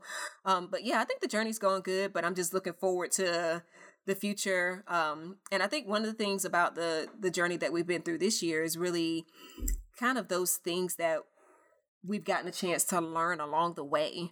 I know for us, and it's something that we really can't get fully into, but I will say this, make sure that you take the time and the money to fully protect your intellectual property. Yes, please do that. Because you could just run into so many issues and hurdles and stuff. And we've got, something that we're, dealing with now. And I'm hoping and believing, I'm trusting in God that it's going to work out in our favor or whatever. But yeah, I'll leave it at that. So take the time to fully protect your intellectual property. And I also learned that there's just so much more, even than what I could have possibly imagined, to podcasting than just hopping on and recording. I mean, you're looking at your social media management. You're looking at coming up with different topics and diving into those topics. Depending on what you're talking about research. Christina puts a lot of time into editing our podcast and stuff like that to make sure that everything's coming across clean. If you have some areas that aren't great, you're either looking at, do we cut those out completely or do we have to get back on and re-record those? So it is truly, it's truly a part-time job, even to do it bi-weekly. And you'll be really surprised how quickly bi-weekly podcasts can sneak up on you. Yes. Like, even like in this break, which I know we're a little late for the break. Like I told her when we were having our planning session earlier this week, I was like, it's time to record already. Jesus Christ. We're the last 4 or 5 weeks to disappear to. And like with the editing thing, she's right. Like if there's any issues, then it makes the workload go up exponentially. When it's easy and everything is fine, I've got a few things that I do to every episode to try to make them sound better. And there are definitely episodes we've had in the past that sound a little wonky, but you do the best you can. But now I know more about how to fix those things. And I know more about how to make sure that the recording is as good as it possibly can. So there's less work that I have to do later. And trying to cut some of those audio issues off at the pass. Like, it's just, it's a job. You learn, you get better at it the more you do it. And you continue to move. You make mistakes, it happens, you learn how to fix them, you keep moving. Which is what we're doing. Right. Yeah, I mean, and it's the same thing kind of from my perspective. Again, want to do better with the social media, but then also I do a pretty hefty crux of the content building for us or whatever. And then, I'll come up with some kind of like foundational things, and then Christina and I will get together and converse and kind of build off of those things or whatever. So it was just about doing that and coming up with those concepts and everything. Another thing I think I've learned that was a bit unexpected is that I didn't realize how therapeutic it would feel. Yeah. Like, this is something that, again, how you were saying, this is something that's not tied to anything else and it's truly your own. And you feel like, this is something that I created from scratch and I'm proud of this. Like, but when we get a chance to get on and we're talking about the different topics and we're laughing and joking and diving into things, like, I get a chance to truly, if you're talking about being mindful, I get a chance to truly exhibit mindfulness and be in this space. I'm not worried about other things. I'm not worried about what's happening 2 hours from now.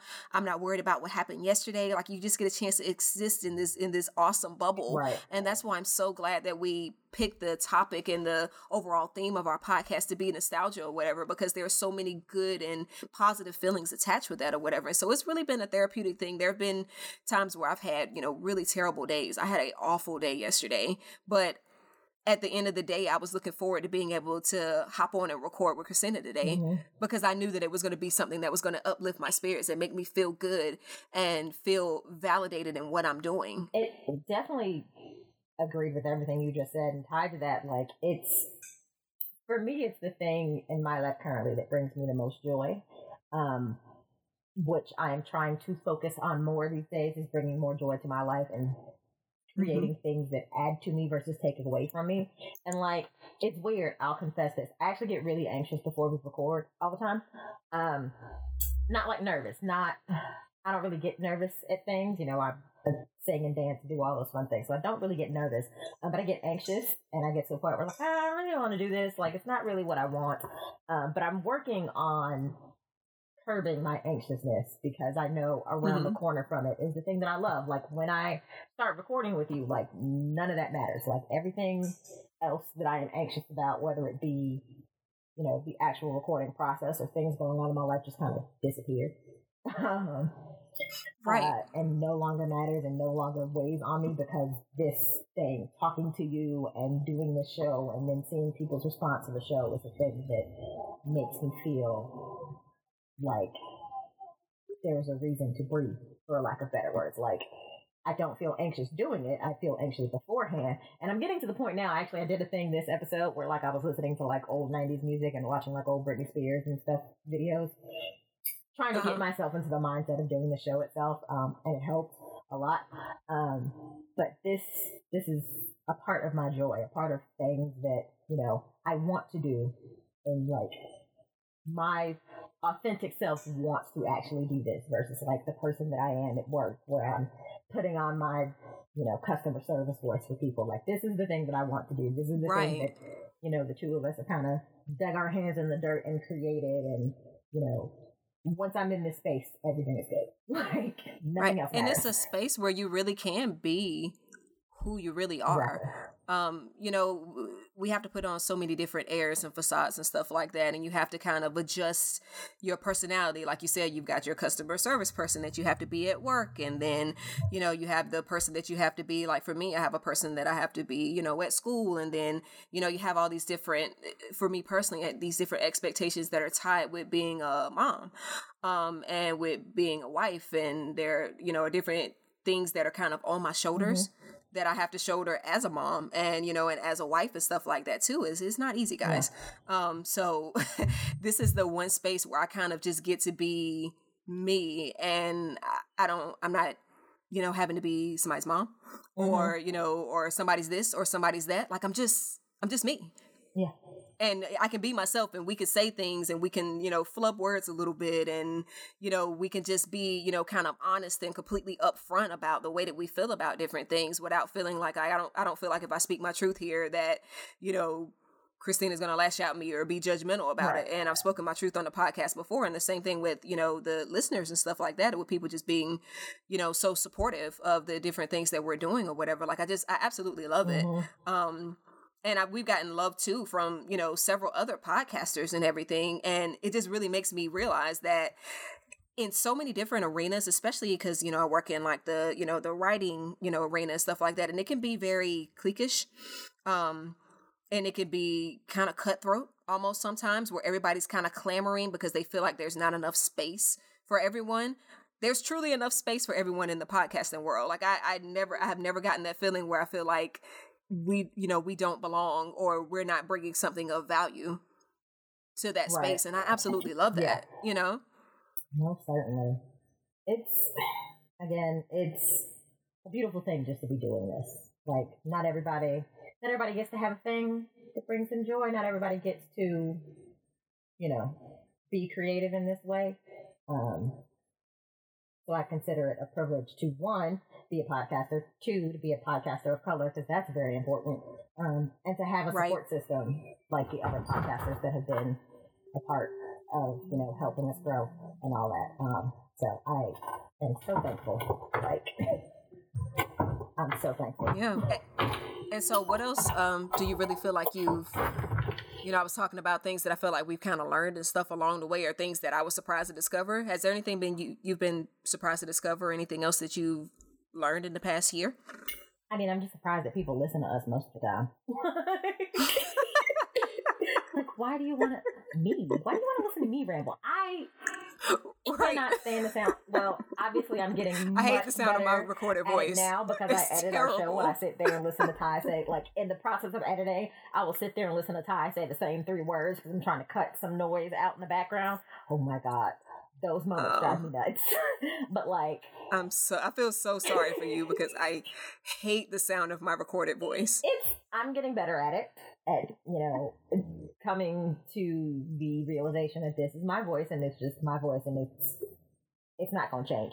I don't feel like employing something that I know how to do when it comes to like singing and making your voice sound. I don't feel like doing that. I'm just going to talk how I talk. So I'm getting better at the sound of my own voice, but like, people listen to this show, and they listen to this show weekly and are like waiting for the next episode, and like the way my laugh sounds, and like, yes, I've heard several people. Why? say that they're tuning in and like living for the moment that you laugh because they like your laugh. It's a very distinct laugh. It is a very, very distinct laugh. I love it. But it's just weird. Yeah. And I've had people tell me that I talk like I write. Yes. And I'm like, I don't know. Hopefully that's a good thing, because I'm like, I mean, if I sound terrible in this podcast, then you're trying to tell me I'm a shitty writer, which I'm like, please don't do that. No, I like to think that I'm somewhat good. Don't do that. That's not what they're saying. We do not self-deprecate here. So yeah, but yeah, it's just I'm getting used to my voice. Like I said, it's a wonder that people listen to these shows. To be perfectly honest, we've got people who listen to shows in other countries, and I'm just like, what are you doing? Don't you have something else to be doing with your life right now? Like, why are you listening to me? But again, that's the same thing, though. I mean, you're worthy of being listened to, just like what I write is worthy of being read. You're worthy of being listened to, and your opinion and things like that matter to people. Exactly. It's fun and slightly terrifying, but also rewarding to know that there are people that listen every week, and there are people that, you know, enjoy our show and are looking forward to it every week and are, you know, ready for us to laugh at something hysterically for 5 minutes. I leave those in because those are like my favorite parts of the show, was when we're just laughing hysterically for 5 minutes. Yeah. Anytime we start laughing at Casey and JoJo doing the most, I'm not gonna laugh. The first time that we laughed at that for like a solid like 2 to 3 minutes, I was just cracking up. It's funny. Because I'm like, we are so dumb. And I was not expecting, like, I usually try to like keep some type of like composure and somewhat professionalism or whatever, but we both lost it. And there's no point. There's no point at all. Just let it fly. Because why not? Like, it's us and it's real. And that clip literally does make us cackle every time we think about it. We're not doing that again today, obviously. But it's just fun to sit there and laugh. Like, realistically, though, like, how often do you have those, like, completely breaking you as a person type laughs where it's just so hilarious that you can't breathe, you can't say words, you can't, like, you know, stop yourself from laughing so hard because the thing is utterly ridiculous? Like, those moments don't happen that often, and I feel like everybody deserves to have them. And at this point, if you're not also cackling with us about the Casey and JoJo thing, then you're just dead inside and you need to go see therapy. But, like, I leave those in because, like, everybody deserves those moments of, like, just laughing hysterically at something, because you can't really feel anything else but how hilarious the thing is. I leave them in. I also leave in the clips of you dropping things or me dropping my mic. I leave those in because they're, like, they may be jarring, but they're funny. Like, those are things that you remember. I am always dropping stuff. It's my food. I mean, because I've always got some kind of food or something like that. And so I have knocked over a cup of water and got it on my keyboard one time. So I'm pretty sure maybe you can hear me shaking my keyboard in the back trying to get water out of it. I have knocked over chips. I have knocked over my microphone. I've done that quite a few times. Something from the top of my desk fell one time, and I don't know. But I'm like, so now I've gotten to the point where I've like shoved everything back and moved my microphone forward, because I'm like, I am not going to drop anything else, because if I do, then I'm going to be like, oh, and then Christina's going to leave it in with me sounding like a complete idiot. And making it unnecessary. I leave it and making it unnecessary noise. For the most part. I try to edit it out sometimes, but a lot of times I leave my dogs barking in because I'm just like, they howl at emergency service vehicles. We live. Your dogs are the third and fourth, like, semi-silent members of this podcast. There's a fire station, like a firehouse, maybe less than a mile from our house. Plus, we live next to part of a major highway. So there's emergency service vehicles everywhere all the time. There's just not really anything I can do about it outside of leaving my house to go record somewhere else, and I'm just not doing that. So yeah. Every now and then my kids pop up in the background. Not too often, though. And that's usually because we record. Like, today feels a little weird because we're actually recording in the afternoon, but usually we end up recording because of our schedules. It's usually 9:30 or 10 o'clock at night before we record. So again, if we're a little wonky on some episodes, that's probably why. There was one episode that we did, and I'm pretty sure both of us were slightly inebriated. Oh, that's more than slightly more than slightly inebriated. And I listen back now, and I'm like, we sound tipsy about the whole thing. Please don't. But those are like the best They episodes because again, I mean, you like let your guard down and you're just laughing and everything. I think my favorite episode, and it's probably yours too, maybe Fresh Prince. It's up there. It's up there. I love the Fresh Prince episode that we did. It was great to have my sister on. Her and I we're very, very close. We live in different states. We don't get a chance to see each other a lot. She's really busy, so we don't even get a chance to talk on the phone as much as we want to. And she had never done anything remotely podcasting related. Like, she's the complete opposite of me, where I'm like into like, you know, listening to podcasts and listening to audio dramas and, you know, geek nerdy type things and stuff. Like, she's totally opposite of me with that. So for her to kind of for us to have like that one thing that kind of connects us, and for her to kind of take a step into our world was super cool. Yeah. The episode with your sister was definitely one of my favorites. The Fresh Prince episode and the Janet Jackson episode are definitely like top 1 and 2. Yes. I also really love, I think that episode is just good as far as like, I mean, if you're talking about an episode where we're really like displaying a lot of knowledge and, you know, really diving deep into some things that you don't hear people often talk about when they talk about Janet Jackson. I mean, I think we really just did a great job. And that was one that we really didn't plan, but it's just when you have a love for somebody like that, the way that we love Janet or whatever, it just flows so, like both of us. Right. It was so like super effortless, you know, for us to be able to talk and pull those references and stuff out. Like, you barely even had to prep for that. Because I could literally talk about Janet Jackson all day. I could spend the entire day listening to her music and talking about how awesome she is, because she's queen. She's a blueprint. Like, she just is amazing. And Will Smith also is somebody I could talk on and on about. His Instagram page is still dope. His whole family is dope. They're like our patron saints. Like, and I love that we have patron saints of the podcast. It's like Kenan and Kel, Will, Janet, and Missy Elliott. They're like our 5. Those are the people that we love and like talk about the most. Like, if we don't talk about them in one episode, then there's something very wrong. There's that, yeah. I also love the Alternative Universes episode where we kind of hypothesize what world we would love to live in. That was a lot of fun. That was one of my inspired moments where I was like at work doing something else and not really paying attention to what I was doing. I was like, ooh, this would be a great idea. I love that episode, because who wouldn't love to live in Angel Grove? Like, why can't I fight the Putties myself? Right. Also, why does Zach Morris have friends was fun, because you don't really... We laughed a lot in that one because it's just so ridiculous. But Zach Morris is a trash individual and nobody should be his friend. We love Mark Paul Gosselaar.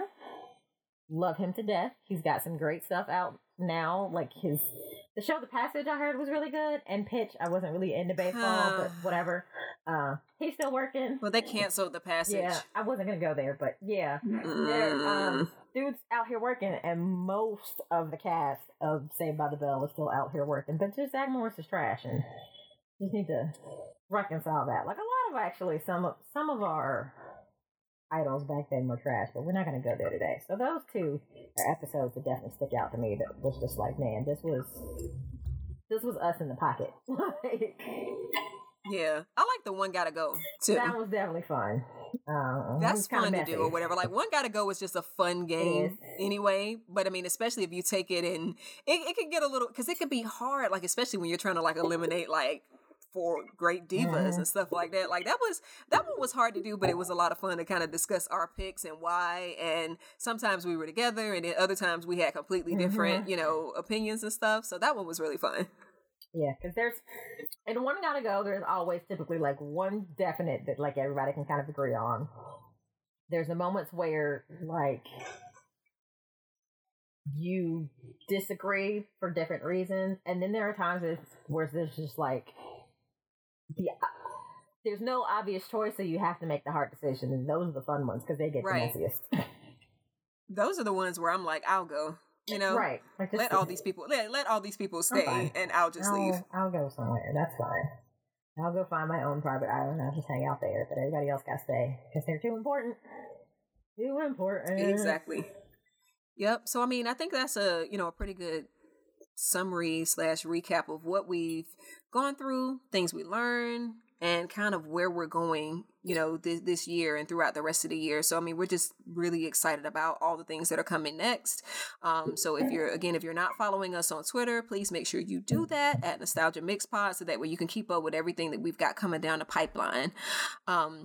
And it's cool to be back during the summer and to be recording and stuff. Like for me, summertime is the time where I kind of get to semi-slow down a bit because, kids aren't in school, so I don't have to cart them around to stuff. And things just tend to be a little less busy. I feel like you've always got a lot going on. Me?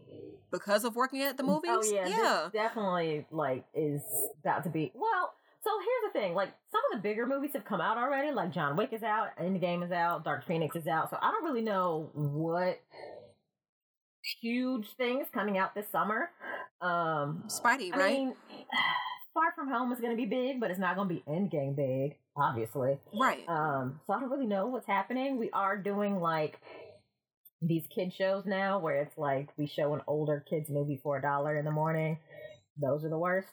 Because everybody knows that I don't like massive amounts of kids. Neither here nor there. And neither do I. Right.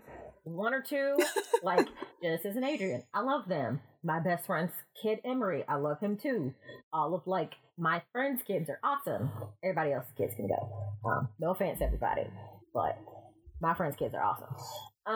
Yeah, I mean, anytime you get a mass amount of kids in a public place like that, amped up on juice and popcorn or whatever they're amped up on, just air. I mean, for kids, that's all they really need to be excited about. A bunch of nothing. Everybody needs to go to bed. Everybody go take a nap.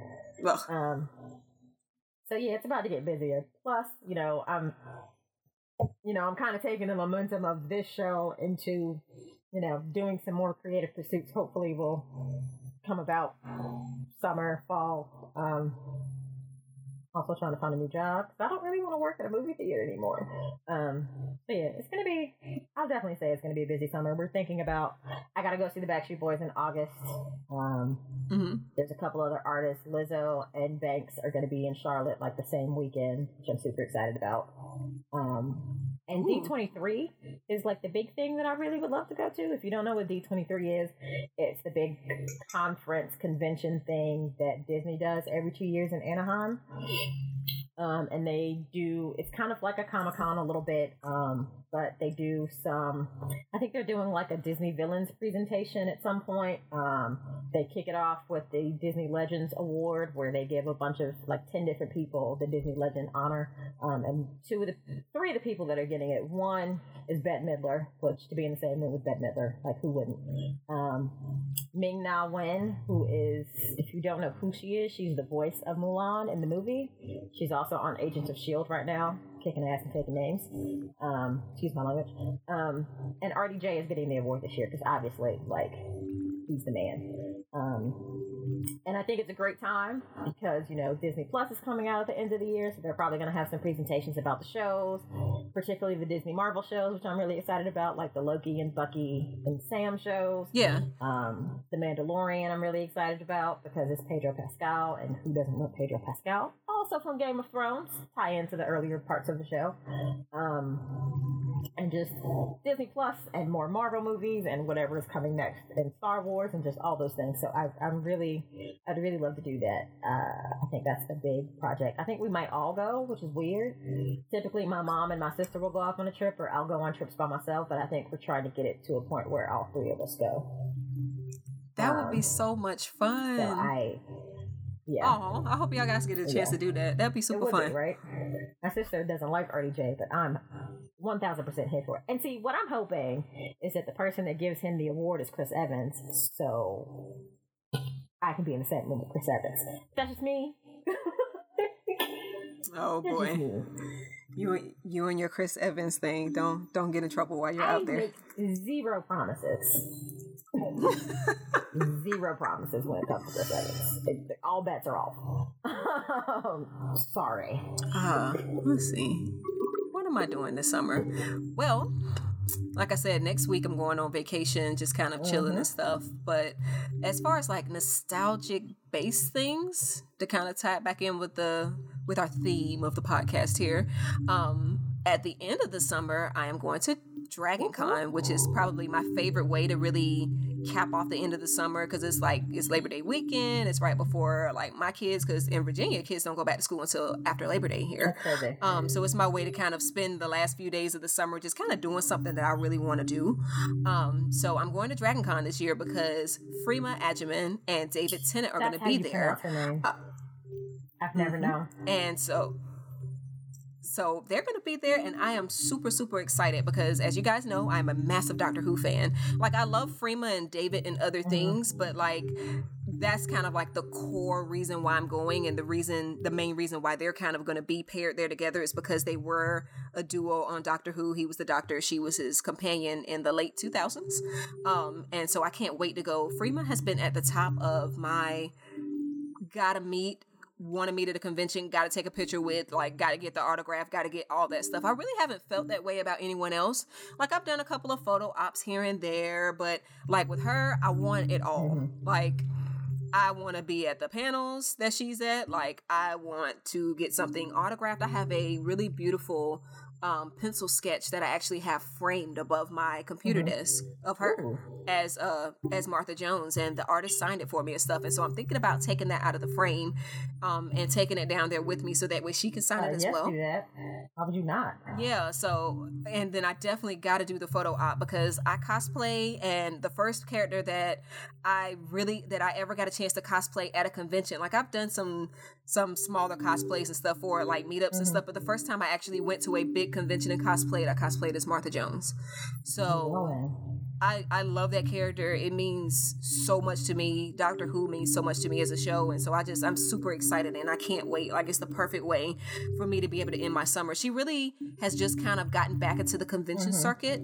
I feel like it's for a few reasons that I don't really want to get into because they're things that make me upset, but I'm so glad that she's kind of back in the saddle and kind of doing some things, and I'm hoping that it'll maybe lead to her doing like some Big Finish audios and stuff, because maybe she's kind of back into that world and in that frame of mind. So that's gonna be cool. I'm probably going to spend a lot of time listening to music this summer. I have really been on an 80s wave lately, and it's probably because of Pose. I went back and like rewatched season 1, and it just kind of put me in the mood, and they've got their official playlist on Spotify, and so I've been letting that play while I'm working out or cleaning around the house. By the way, to have Spotify playlist. Oh my God. Yes. And that playlist is hitting too. Like, so good. They need to go back and do. Who is getting all the clearances for all of these songs? Like, they were getting some stuff in there when in season 1, when they had Kate Bush running up that hill, being like kind of Angel and what's the guy's name? I don't like him, so I think I forgot his name on purpose. The guy that she was with in season 1. Oh yeah, Stan. I guess I call him Quicksilver because that's who he is in the X-Men movies. Yeah, well, either way, that was their song, and I love Kate Bush. So, I mean, them kind of pulling out some of those more obscure, lesser loved artists and everything like that. And I'll probably be talking about Kate Bush later this season. Used one of my favorite moments when it comes to like music in that show last season when I think it was towards the end. It was either towards the end or one of the scenes where Angel is in like the strip club peep show thing. It was towards the end of the season, and they used Private Dancer by Tina Turner while she was there. Yes. And so well placed. So well placed, and like it looked like it was a music video. Like if you took it out of the TV show and put it on YouTube, it would be the music video for Tiny Dancer. Like for Private Dancer. Like it fit so well in that scene. And that song just fit Angel perfectly, like at that point in time, you know? Oh, God, so good. So good. It is. It's so good. So, I mean, yeah, Pose is definitely going to be a part of both of our, I guess, nostalgia-based summer things that we're doing or whatever. And then Stranger Things is coming back as well for season 3. And I think season 3 is set in 85. I think they're in like 85 now. They've been moving along pretty good or whatever, kind of bumping it up a year each time. So I'm excited about that. I'll probably be doing some coverage for it with Bustle. I'll probably have a couple of opinion pieces and stuff out there. So I'm excited to not just write about it, but to also get a chance to see it. I'm really, really hoping, fingers crossed, that I'll maybe be able to get a screener and watch it early. But if I do, then nobody will really know, because what part of getting screeners is keeping your big mouth shut. Right. So But either way, if I can see it sooner rather than later, and that drops like right on 4th of July weekend, which is perfect.